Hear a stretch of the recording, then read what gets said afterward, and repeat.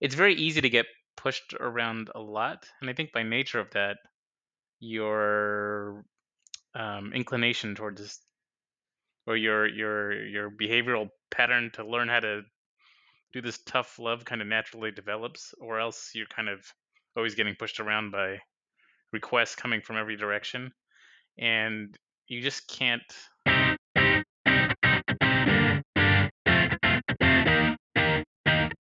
Welcome to 33 Tangents, a roundtable discussion covering a wide variety of topics from digital analytics to working remotely to current happenings in business and technology. Your hosts, Jason Thompson, John Naran, Jen Coons, and myself, Jim Driscoll, all live in different areas of the world but work together in the same company. Our regular day-to-day conversations often go off in various directions, and the goal of this podcast is to share our ideas and find new ways to engage with others.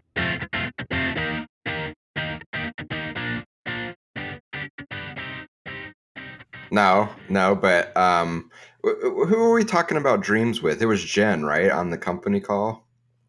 Because she posted about having some dream where she was trying to solve an implementation issue. Yes. Yesterday we were talking about work dreams. Yeah. So John was in my dream last night. Wow. I'll just leave it right there, full stop. I hope it was work related, but I am going to use that line as the cold open for this week's episode. John was in my dream last night. So I was John invited me to hang out in Bangkok, and I was staying at his apartment. I don't even know if there's room for me there, but he was nice enough to let me come stay. And he had like this little futon by the window, and he was laying on it, but he had an oversized hoodie on, and he had the hoodie on and had it scrunched up and the laces tied over his face, so because he was trying to keep all the bad air out. It was amazing.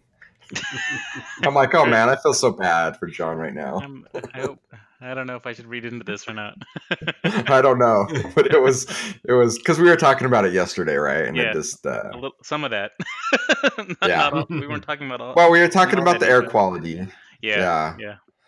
And I mentioned. Let's make it clear we were talking about the air quality and not me laying on a futon.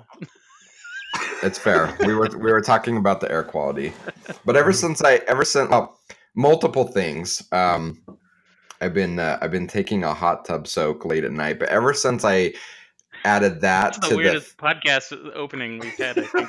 Ever since I added that to the 15-pound weighted blanket, my dreams are just bizarre, and I think it's because I'm looking at my sleep app, and according to my sleep app, and I don't know how spot on accurate this is, but I'm spending much more time in deep sleep, which, at least as far as I can remember, is resulting in some like very vivid and weird dreams. Wow. So there you go. Yeah, I definitely want to know more about the weighted blanket, because funny enough, you're like the third or fourth person I've heard talk about it recently. So definitely want to know more about your experiences with it. And I'm not much of a blanket guy. Like usually at night, I will like kick everything off. I just don't like anything touching me. So I was worried about this one because it's not only on you, it's like you can feel it. You know, it's heavy. But I don't move. Like the minute I fall asleep, like I don't remember tossing and turning. I wake up in the morning and the blanket is still on me. I don't know what it is. And I was thinking maybe I would get overheated, but it's not. Like it just seems very, very comforting. At least to me. Like I'll share some of my sleep graphs pre and post blanket, and my quality of sleep just like skyrocketed up the minute I started using it. That's good. Well, they say you only dream vividly when you're in a good deep right. sleep. So, yeah. So some good anecdotal evidence there. Sorry to get us off on a weird start here. No, I mean I can already tell you're in a good mood. So.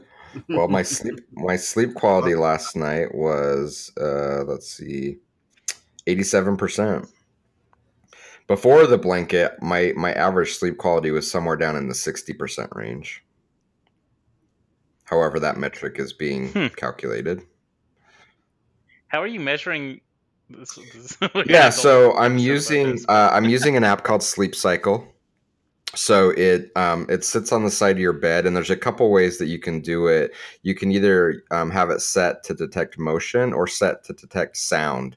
So I have it set to detect sound, and so you have the microphone open all night long, and it's very very sensitive. In fact, it has in its algorithm the ability to detect and throw out different kinds of sounds because it can detect snoring, and it actually captures snippets of it, which is super embarrassing, and you can go back and listen to it. But I've tested it where I've like kept the TV on at night to see if like that would throw it off, and it doesn't. So anyway, it detects like your breathing. It detects like if you're moving, like the sound of the bed rustling, if you're like tossing and turning. And I'm guessing it uses that to determine like how deep of a sleep that you're in, and then it captures a bunch of statistical trends. So I can go and I can plot my sleep quality, the time I go to bed versus the time I wake up, and then I can keep notes. So, like, did I work out? Did I hit my 10,000 step goal? Did I eat late? Did I sit in the hot tub? Did I have a stressful day? And then it captures a bunch of things like the weather quality, the air quality, um, air pressure, moon phase, and a bunch of other things, and then starts to draw all these correlations. And plots out your sleep quality against all of these different measures. So it's pretty fascinating. Is there a sensor? I don't understand how it works. It just uses the phone? Yeah, it uses the phone and it uses the microphone to sense like your breathing and movements. Wow. So again, I don't know how Huh. accurate it is, right? It's not like I'm wearing anything. It's not like there's a sensor that's on me or on the bed that's sensing movement. It's through the phone, and it's using the microphone to detect sounds, and then from those sounds to detect whether I'm snoring, whether I'm tossing and turning, whether I'm like talking. It's really interesting. I'm gonna try Yeah, that so it's as called well. Sleep Cycle. I'm curious now. Okay. All right. Fascinating. For an analytics, nerdy data person, it's like you can go over the top with it.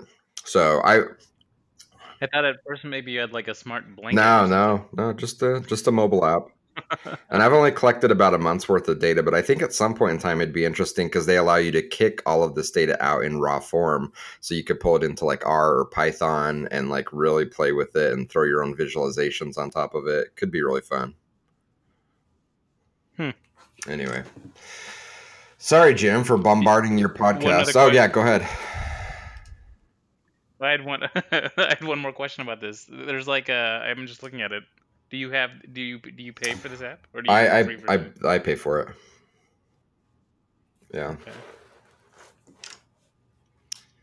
Yeah. Okay. Okay. Cool. Yeah. Yeah. And I've had, yeah, Fun it is stuff. good I stuff. mean, it's funny how you can measure just about everything these days. Indeed. And sometimes to Um, extremes, but I, you know. exactly. Like I have a Fitbit, and so I don't know if you guys remember, right? You know, when there was the rumor of the Apple Watch, there was a smartwatch that came out that was compatible with both iOS and Android. It was called Pebble, and they started with a crowdfunding initiative, and I actually bought one through that. And it was a neat little watch, and you could tell, like, okay, this is version one. They're only going to get better. But then Fitbit ended up buying them and basically bought them for the IP. And then they came out with the Fitbit Versa, which is a bit of a watch too. I like using it just on a side tangent because it's not nearly as connected as the Apple Watch, and I want it that way. But it gives me a crap ton of stats on my activity throughout the day. How active I am, like I have it set that to make sure I've got 14 active hours. So an active hour is 250 steps or more in an hour. So it alerts me with like if there's 10 minutes left in the hour and I haven't moved that much to get up and move. And it also tracks heart rate, and your level of activity, like if you go to the gym, just go out for a brisk walk or whatnot. And then it also tracks sleep as well. So it doesn't track as nearly as detailed as the app that you're talking about, but yeah, you could definitely go over the top with Yeah, it. no, there's all sorts of crazy options, and they've really escalated. I think my Fitbit that I had was called the Flex. It was like way old school, and I haven't really kept up on what they're doing, but I know Mm-hmm. they've built a lot of new technology into it. And John, if you're interested, I saw someone on Twitter, maybe even yesterday, talking about a ring that they wear that tracks their sleep and heart rate and stuff at night. Uh, have you Oh, I seen that want one? that too. I know exactly what you're talking. I Yeah, so have. it's Hmm. crazy like how many options are out there to kind of collect and quantify that. And for me, like it's been really good. Just I we haven't I don't think talked about it on the podcast, but I posted it on Facebook, I believe, that my 2019 goals were to live deliberately. That was my only goal. And by that I just wanted to be more focused on what I was doing and not just kind of just going with the flow. And part of that was collecting information and really being more organized. I showed John yesterday my Notion notebook where I'm kind of creating a personal wiki and documenting everything. But with the sleep app and with the Apple Watch to track activity, it's been amazing that just having insight into that has changed the way I've done things. Like I've definitely been more physically active. I've done things to improve my quality of sleep.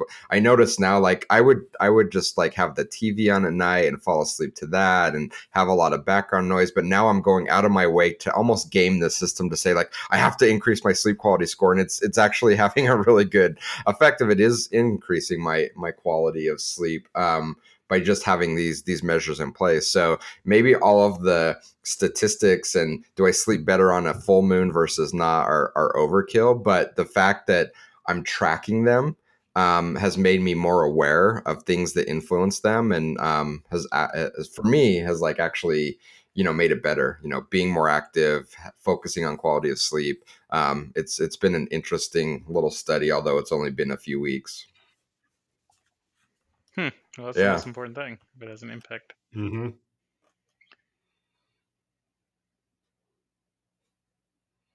Very cool. And I actually, you're talking about like living deliberately. I think that gives us a great segue into the actual topic for today's episode. Not to say that um, what we've been talking about hasn't been interesting, but what I want to talk about this week has a bit of a tinge of being deliberate in what you do. And I want to talk about, when do you need to give tough love to your client? So there's this perception, yeah, in the services industry that you need to be a yes person. You have to be everything to everyone to have a successful client engagement. Jason, in our last episode, you mentioned the low barrier to entry in our space, and that being partially responsible for this kind of mentality.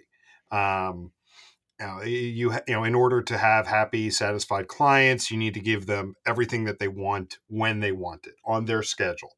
Um, in actuality, however, there are times when you need to exercise tough love with a client, and that could take many forms. And Jason, I know off the bat what your opinion is going to be, and for me, I want to kind of challenge myself with this conversation and actually try to find a way to argue the other point. So I thought of that just before we signed on. I'm like, you know what?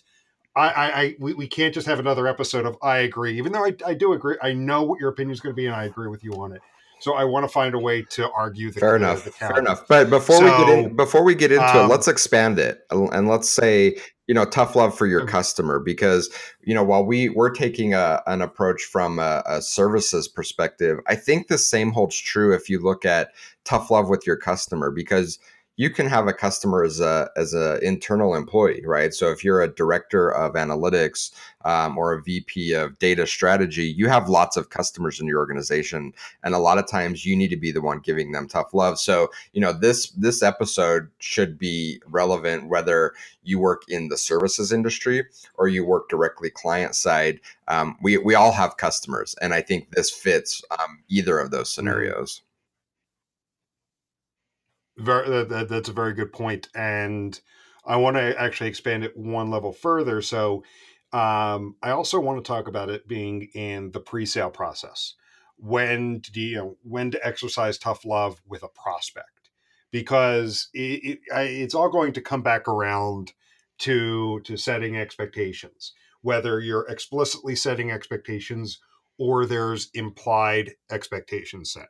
So if you think about the sales process, if you're bending over backwards in the sales process, you set the expectation that post sales you're going to do the same. And I'm jumping ahead a bit, but let me just finish up the introduction here. So really to get us started, I wanted to pose two questions. What forms can tough love take in the context of an engagement or sales or just generally working with your customer? And what times require a tough love approach based on past experience?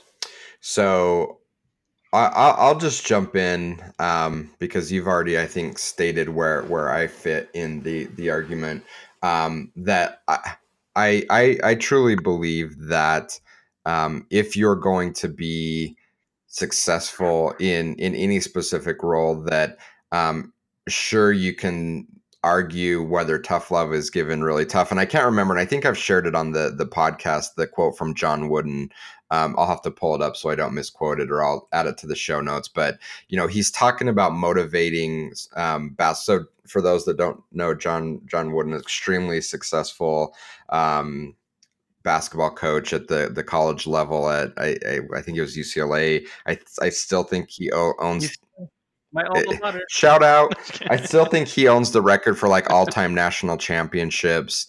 If I'm misquoting any of this stuff, someone correct me. But a highly successful collegiate coach, and he has a quote that really stuck with me where he talked about motivating his players and said, everybody needs a slap on the backside, but sometimes it needs to be a little lower and a little harder. And sometimes it just needs to be, a soft arm around the shoulder, meaning that, you kind of have to be careful in how you deliver that advice depending on who you're giving it to. But either way, everyone needs some tough love now and then, right? None of us are perfect, and we all need adjustment. And in my own personal career, the one story that has stuck with me the most is I walked out of a meeting. This is when I was on the client side running analytics for Spark Networks. And I walked out of a meeting and I was just distraught that the marketing team was extremely unhappy with me.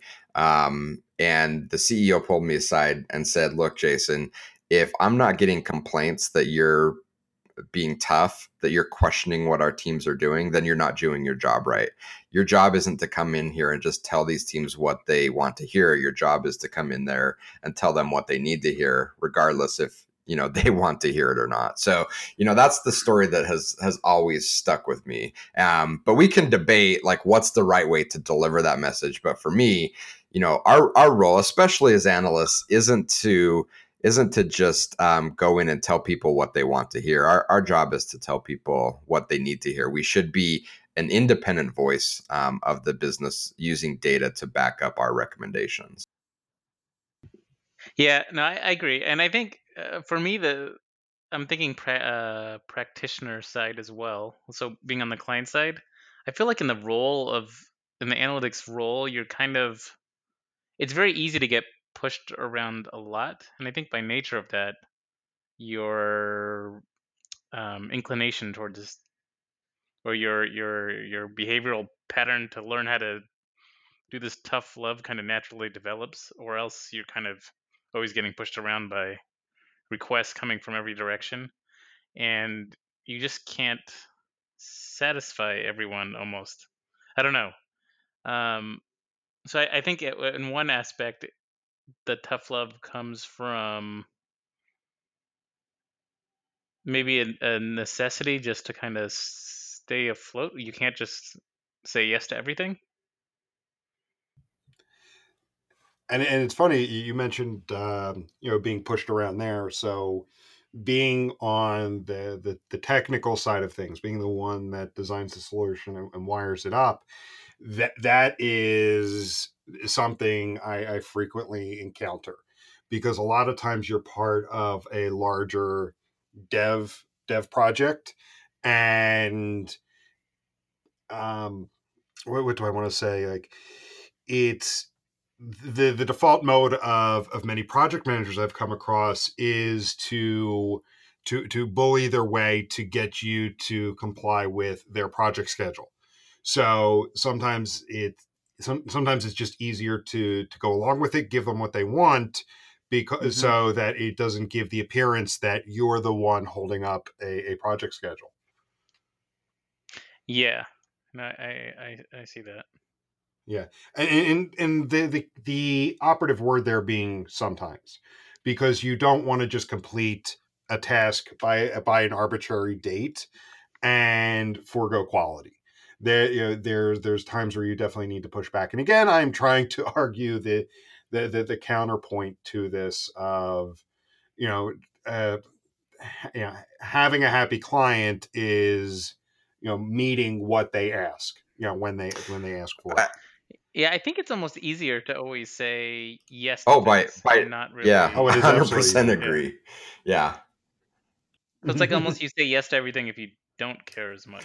I agree. I agree. Yeah, In a sense. I mean, um, it is by far easier to say yes. Now, is that a short term strategy or a long term? So, I think in the long term that begins to degrade. You can say yes a lot, but at some point in time, there will be some kind of expectation of results, or some kind of content to what you're producing. And if we're just saying yes, that may on the surface appease people in the short term, but in the long run, that tends to fade out. And um, if you look at our role as consultants, if you look at your role as, say, a director of analytics, the proof is in what you're able to produce. And I've had the opportunity to see both sides of this, and I've seen, yes, people put into high management roles in analytics, and they're looked at as superstars for 6 months,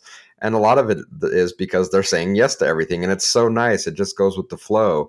But month 7 on, people start questioning, well, what are we getting here? What are we doing? And it often leads to a very bad and messy breakup. So while it may be easy to say yes in the beginning, I think the long run of that is that it becomes very, very difficult to keep saying yes in the long run. You put the caveat on it that you're not producing. There's not some value being created along that, and so not to say that we shouldn't play nice, and not to say that saying yes doesn't create value, but there needs to be that balance. And I think value is ultimately going to be the measuring stick of um, how successful you are, in any of those situations. But again, I'm a firm believer that the greatest value you can create is by providing the direction and insights that are best, and not just what are easiest, at that time. And it's a skill that I think is very, very difficult to master, especially early in one's career. If this is your first role in management, if you're 2 or 3 years into your career, it's really difficult to say no. It's really difficult to stand up to a CMO or a VP, and not that you need to do it in a rude way, but even in any way to kind of challenge that authority is very, very difficult. So I can see why people fall into that mentality. I just don't think it's a long term winning strategy to not to say yes all the time. Mm-hmm.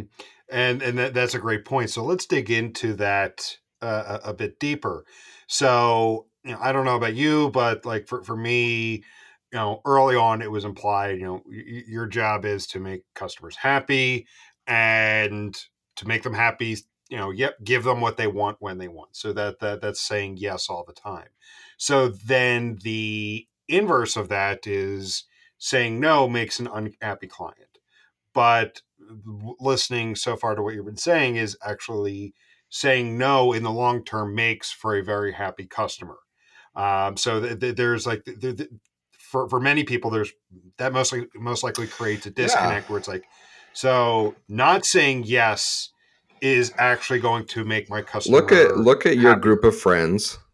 Look at your family members and segment them into the ones that you believe you have a very deep, meaningful relationship with, versus those that you think you have a very shallow relationship with, and look at the differences in how those two groups act.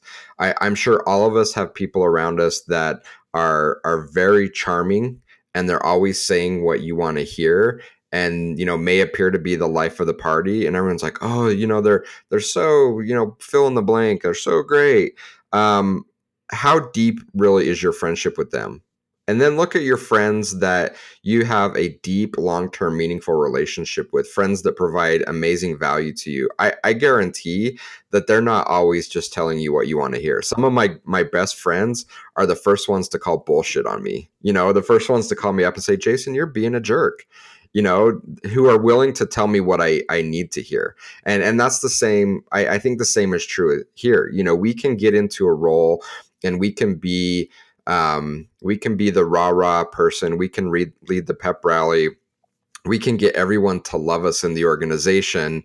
But if we don't care about them enough to tell them what they need to hear, then how deep really is that relationship? And any kind of wave is going to knock us off balance. And so I don't know if that analogy helps, but it's one that I constantly look at, because I'm constantly looking at my group of friends, and I see it. I'm like, the people I count as my greatest friends are the first ones that are going to stand up and tell me what I need to hear, not necessarily what I want to hear at the moment. So many of those relationships then, took years to build, and Oh get yeah. to that level. So if you're dealing with a sales prospect, let's go with that. So this is your first touch point with them. Is there a way to get to that level of rapport quickly so that you can set that tone that I'm here to give you the honest, deep answer, not what you It's want to hear? difficult because you're right. I mean, developing strong, meaningful relationships like that take time.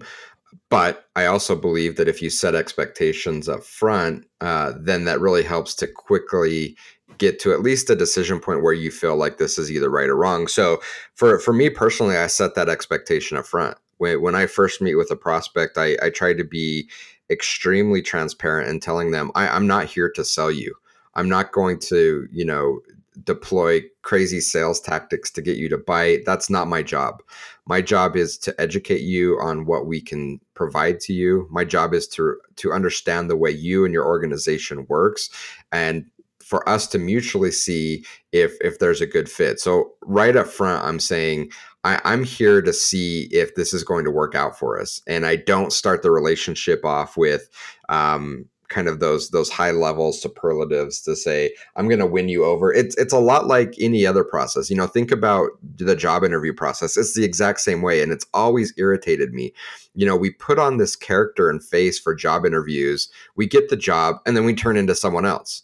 And it's crazy to me. Like we act this role to sell someone, and then we change into someone else. I've always thought, why do we do that? Why don't we just show up and be who we are? And if we're a good fit, then it's fantastic. But both sides do it, right? The company puts on a much better face. They show you only the good things. The prospective employee, puts on a really good face and says, "These are all my great things."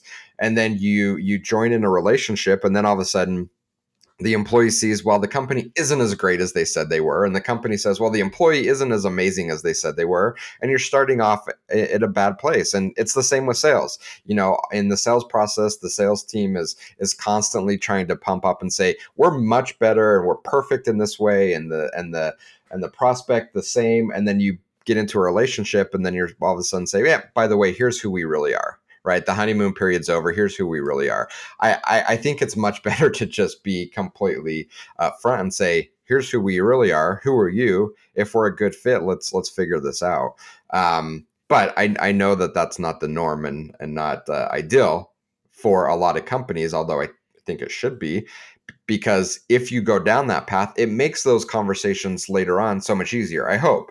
And you guys can tell me if you're wrong, because I'm kind of at the top of the funnel within our organization to bring in accounts, and then you guys are handed off these customers, and ask to take care of them. My hope is that the work that I do upstream to set that expectation makes your job that much easier to have sometimes those tough conversations, because it's not like we're doing a bait and switch on them or pulling the rug out from under them, and where they're saying, oh man, Jason was like so amazing and everything was perfect. And then I get in here and Jim's like, okay, guys, this implementation is shit. We need to fix it. And, it's a different tone.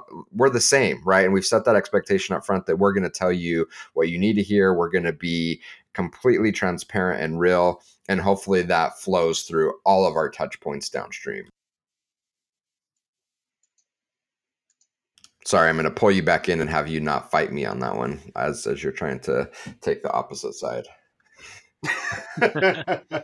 No, you actually bring up a good point there, because I have been part of other organizations where the sales team goes in, does the dog and pony show, promises the world to capture the sale, and then after they get the sale, they come back and say, okay, this is what needs to be built, and we're like, well, half the functionality it's an absolute losing game, right? Like you're putting the team that ultimately is going to support and create value for that client at a huge deficit to start with. And you may get the sale, but now what do we have to do? We have to work our ass off just to get back to zero to make them happy. I saw it so many times at Omniture. So many times. I don't want to discredit the sales team because they were phenomenal. I think the growth of Omniture and the ultimate acquisition by Adobe was really driven by a really premier sales organization, but they didn't care. They didn't care what happened downstream. Their job was to make a sale. And they were out there promising the world. It would get handed off to the consulting team, and we're like, what are you guys talking about? This we can't do this. We're gonna be, but they didn't care. And hopefully that isn't the case here, where we're making it a much smoother transition again for you guys to say, this is what you need, this is what you don't. Because back in the Omniture day, where the sales guys were promising we were going to land them on Mars, and we were saying we're going to be lucky to drive you from LA to San Francisco, that put us in a really difficult spot to have the conversations they needed to hear, because their heads had already been gassed as far as where they thought they could go. Mm-hmm. No, and I think you and I, and actually the entire team, we've been able to have that. We've been able to build that really good flow, moving from one stage to another, and keeping that honest conversation there with the client. Because I was thinking, as you were talking, I was thinking of a situation I had back in the beginning of December with a client that we've been working with for 2+ years at this point, and there's a massive project underway, and a new project manager came in to manage part of it, and the situation went down with, I've been providing my stuff up front. I've been very proactive as far as like, hey, I'm raising my hand. I need to be a part of this. Tell me when I need to provide requirements.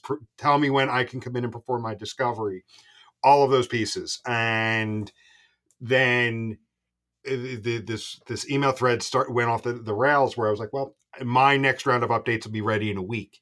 And the project manager went into that default bullying mode of, no, I need it sooner. And then they came back with the threat of, or all of these other dates are going to be delayed. And unfortunately, with everybody else there, we were then able to have a very honest conversation like, whoa, we've been very proactive from the beginning. I've got emails going back months asking for information. If anything, we don't throw out you're going to delay the project. And he and I end up having a very honest conversation. And in the time since, we've become very, very best friends, and very good friends. And he now comes to me asking, like, do these dates work for you? Or what is your opinion? When should this be ready to go? So yeah, I am not doing a good job at all of trying to argue the counterpoint, but that is one example of like where those open, honest communication, or those open, honest conversations over time, when something really goes off the rails, you're able to quickly pull it back and again, I think that's because you both were were real and honest and showed openness and vulnerability, and then were ultimately able to come together. It reminds me a lot of high school. I don't know if this happened when you guys went to high school, but every once in a while there'd be like a big fight in high school, and then at the the next week you would see these two people hanging out and having lunch together, and now they're best friends. I'm like, what happened here? It's like, but sometimes it takes a coming together and you kind of hash things out and say, okay, well, I understand, I respect where you're coming from, we can be friends now. So I'm interested in it from, so we've talked kind of a bit on the sales side and working with prospects. We've talked on kind of the more technical side, working with businesses. John, I'm interested in your viewpoint as kind of more an analyst, being in a position to, again, be that independent voice, using data to step back and maybe not be so personally invested in it. As an analyst, what has been your experience as far as delivering maybe tough messages? Maybe you've worked with a marketing team and they've asked you to analyze the results of a campaign, and you have to come in and say you wasted the company's money. Like, what has been your experience as far as delivering tough news to either clients that we work with or internal customers when you were running analytics client side? Yeah, I feel like there's countless examples of that, so it's actually hard for me to narrow out a specific example, but I think the key early on is just to really think of everything objectively, and I think the most important aspect when you're communicating is to really trying to think of the best way to word it. Kind of disassociate, you know, like, so for instance, if like a marketing campaign did really bad, it has nothing to do with the actual marketer. Well, usually, but when you're communicating it, you never, communicate it that way. It's always you have to be very objective about it. Like, so it's never about putting blame on anything. Yeah, I think even when you're delivering good or bad news, it's kind of like you do it in a I don't want to use the word deadpan, but I mean, you kind of take the emotion out of it, for both good and bad news. Because I think when you're really close to the data, even good wins sometimes, that make can make the entire organization very excited. But you always know, looking at the data or being very close to it, there might be disclaimers to Mm-hmm. it, or certain cases that the why things are the way they are. But so I think that really goes with wins and um, losses or challenges. Like, I think also the other kind of key point about it is there's rarely ever black and white wins and losses. I feel like Sure. there's always it's so I think, and yeah, it's really just removing the blame from it, and that makes it much easier to communicate. I think even if there's like a campaign that fails, or a product release that never comes up with the intended impact, optimization tests that don't win. I think the key point is that there's always learnings to be made from it. So, like, if a campaign doesn't perform, if a test doesn't perform, you're always able to still judge something positive from it. And I think bringing out those insights really help communicate the message also. So it's not like, oh, this campaign sucked and you're an idiot for running it or whatever.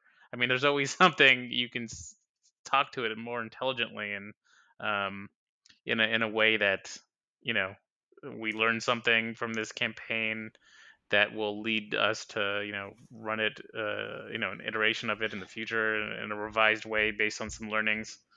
So I think there's always always positives and that you can bring forth.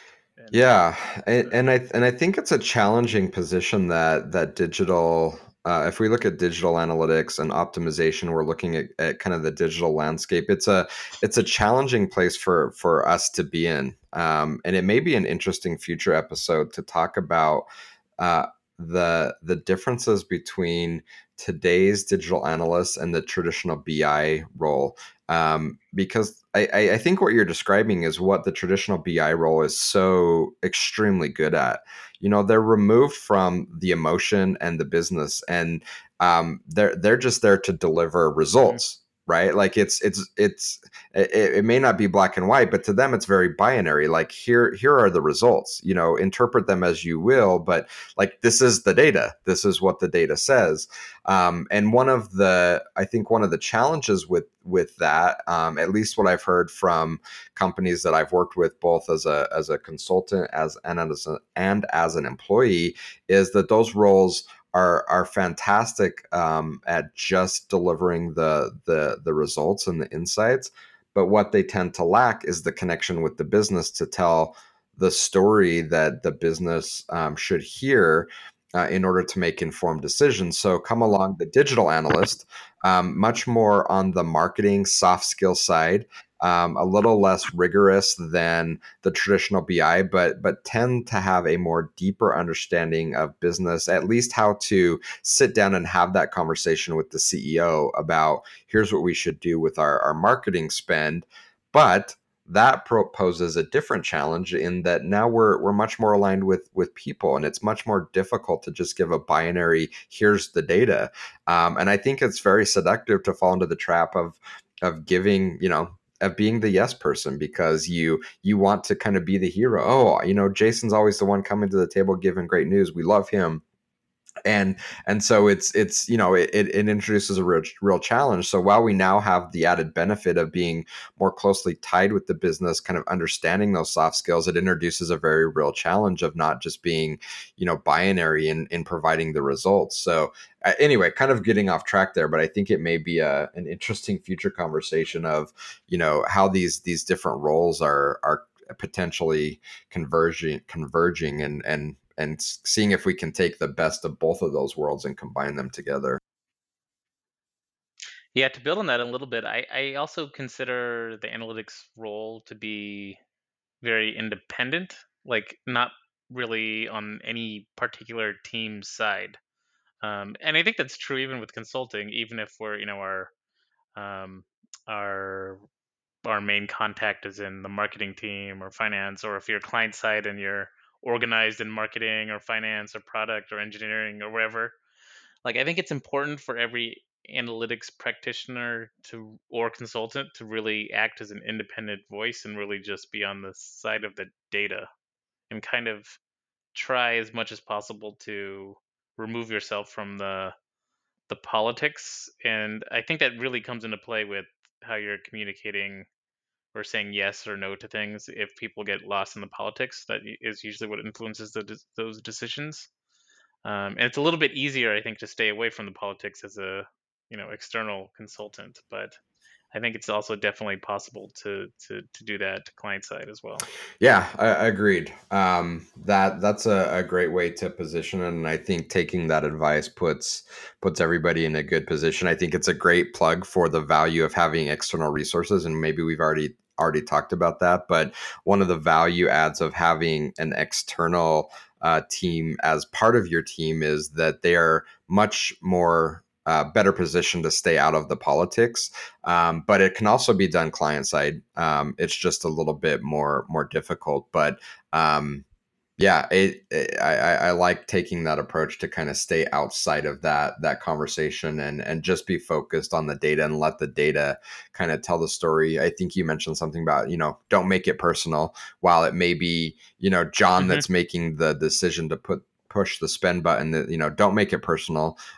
It's this is what we saw in the data, and let the business draw their own conclusions from that.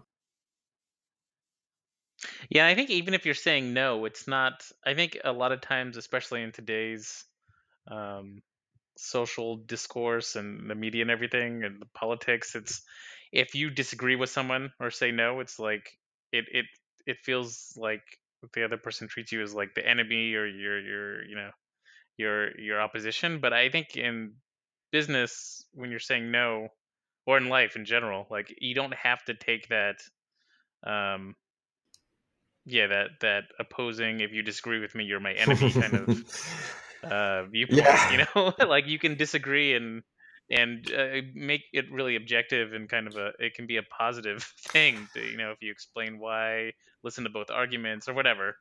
It doesn't have you don't have to have that that very polarizing viewpoint. agreed, and that's probably a whole other whole other topic because that simply Yes. isn't how corporations work. Most corporations are very toxic from that respect, in that if you look at it as we're developing personal relationships and we're investing in that, and through those personal relationships we can have difficult conversations because there's mutual respect and we're trying to come to a joint outcome, it absolutely works. Unfortunately, in most corporations, employees are not trying to come to a joint outcome. They're not there to come to a joint outcome that's the best for the business. It's 100% personal. How can I get more money? How can I rise up the corporate ladder? How can I get the next promotion? And if I need to like stab John in the back to get that, then that's what I'm going to do. And I think that's where the disconnect is, and why having those conversations internally are so difficult, because there isn't that level of trust in a relationship that we're trying to come to the same outcome together, because we're not. It's I'm looking out for me and my career first and foremost, and that makes it extremely Yeah, challenging. that's a fair point. So I don't know where we're netting out. I don't know if Jim did a very good job of arguing against me. Probably because it's difficult, Nope, I because failed. I think it's tough to take an opposing position when you're not bought into it and passionate about it. Yeah. Yeah, and I mean, I try to with everything. Any kind of internal debate I have, I try to see both sides. But at this point in my career, I think back, and the most success I've had is when I've dealt with customers, whether they're external clients, internal colleagues, where there is a level of disagreement where there isn't just a yes, I'll do it. So yeah, it is very, very hard. Even though I tried to come in and take that challenge, it's hard for me to argue the point of, yeah, to make a happy client, you just have to say yes all the time. So no, I did not do a very, very good job at all.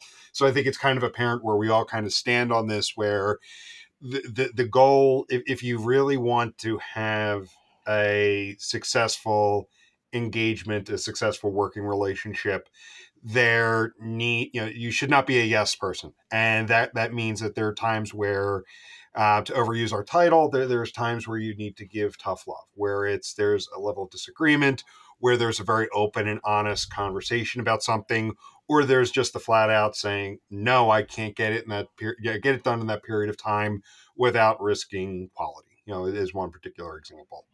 Yeah. Yeah, and I would just wrap it up by saying that if you're really interested in creating deep and meaningful relationships, you have to get out of that yes mentality, and you have to get out of the interview mode. You have to get out of the we're dating mode, where you always are putting on the best face, because those are just fake, right? You're trying to put a good impression in place, but good impressions aren't what create meaningful relationships. And not saying that you're not respectful, not saying that you shouldn't invest in understanding how things should be messaged, not only to different organizations, but specific people, because everybody's different. Absolutely. But until you can get to the point where you respect the other person enough and you're really interested in creating a meaningful relationship, until you get to that point, you can't really start developing that. And once you're there, being open and honest and transparent and just being real is what is going to serve you best long term. And whether you're in consulting, whether you're building a business, whether you're rising up the corporate ladder, it doesn't matter. I think in the long run, you can game the system for a certain period of time. And maybe there are some outliers of people that have faked it all the way through. But for the most part, for the normal people like us, being authentic is going to win out in the long run. John, were there any other final things you want to say before we close it out for today? And I think that was a good discussion. Yeah, I agree with. It was a I lot of agree with. fun. I don't know if we netted out on anything, but it was fun to go through. I mean, we Interpret. went from Jason having a dream about John to a discussion about how we can be authentic to coming around to like, you know, getting out of the dating mode. I mean, that's one hell of a ride today. Yeah. We hit everything. Indeed, it was a good chat. Yep. So lots of fun this week. So with that, we'll go ahead and wrap up for now and talk to everybody later. See you guys.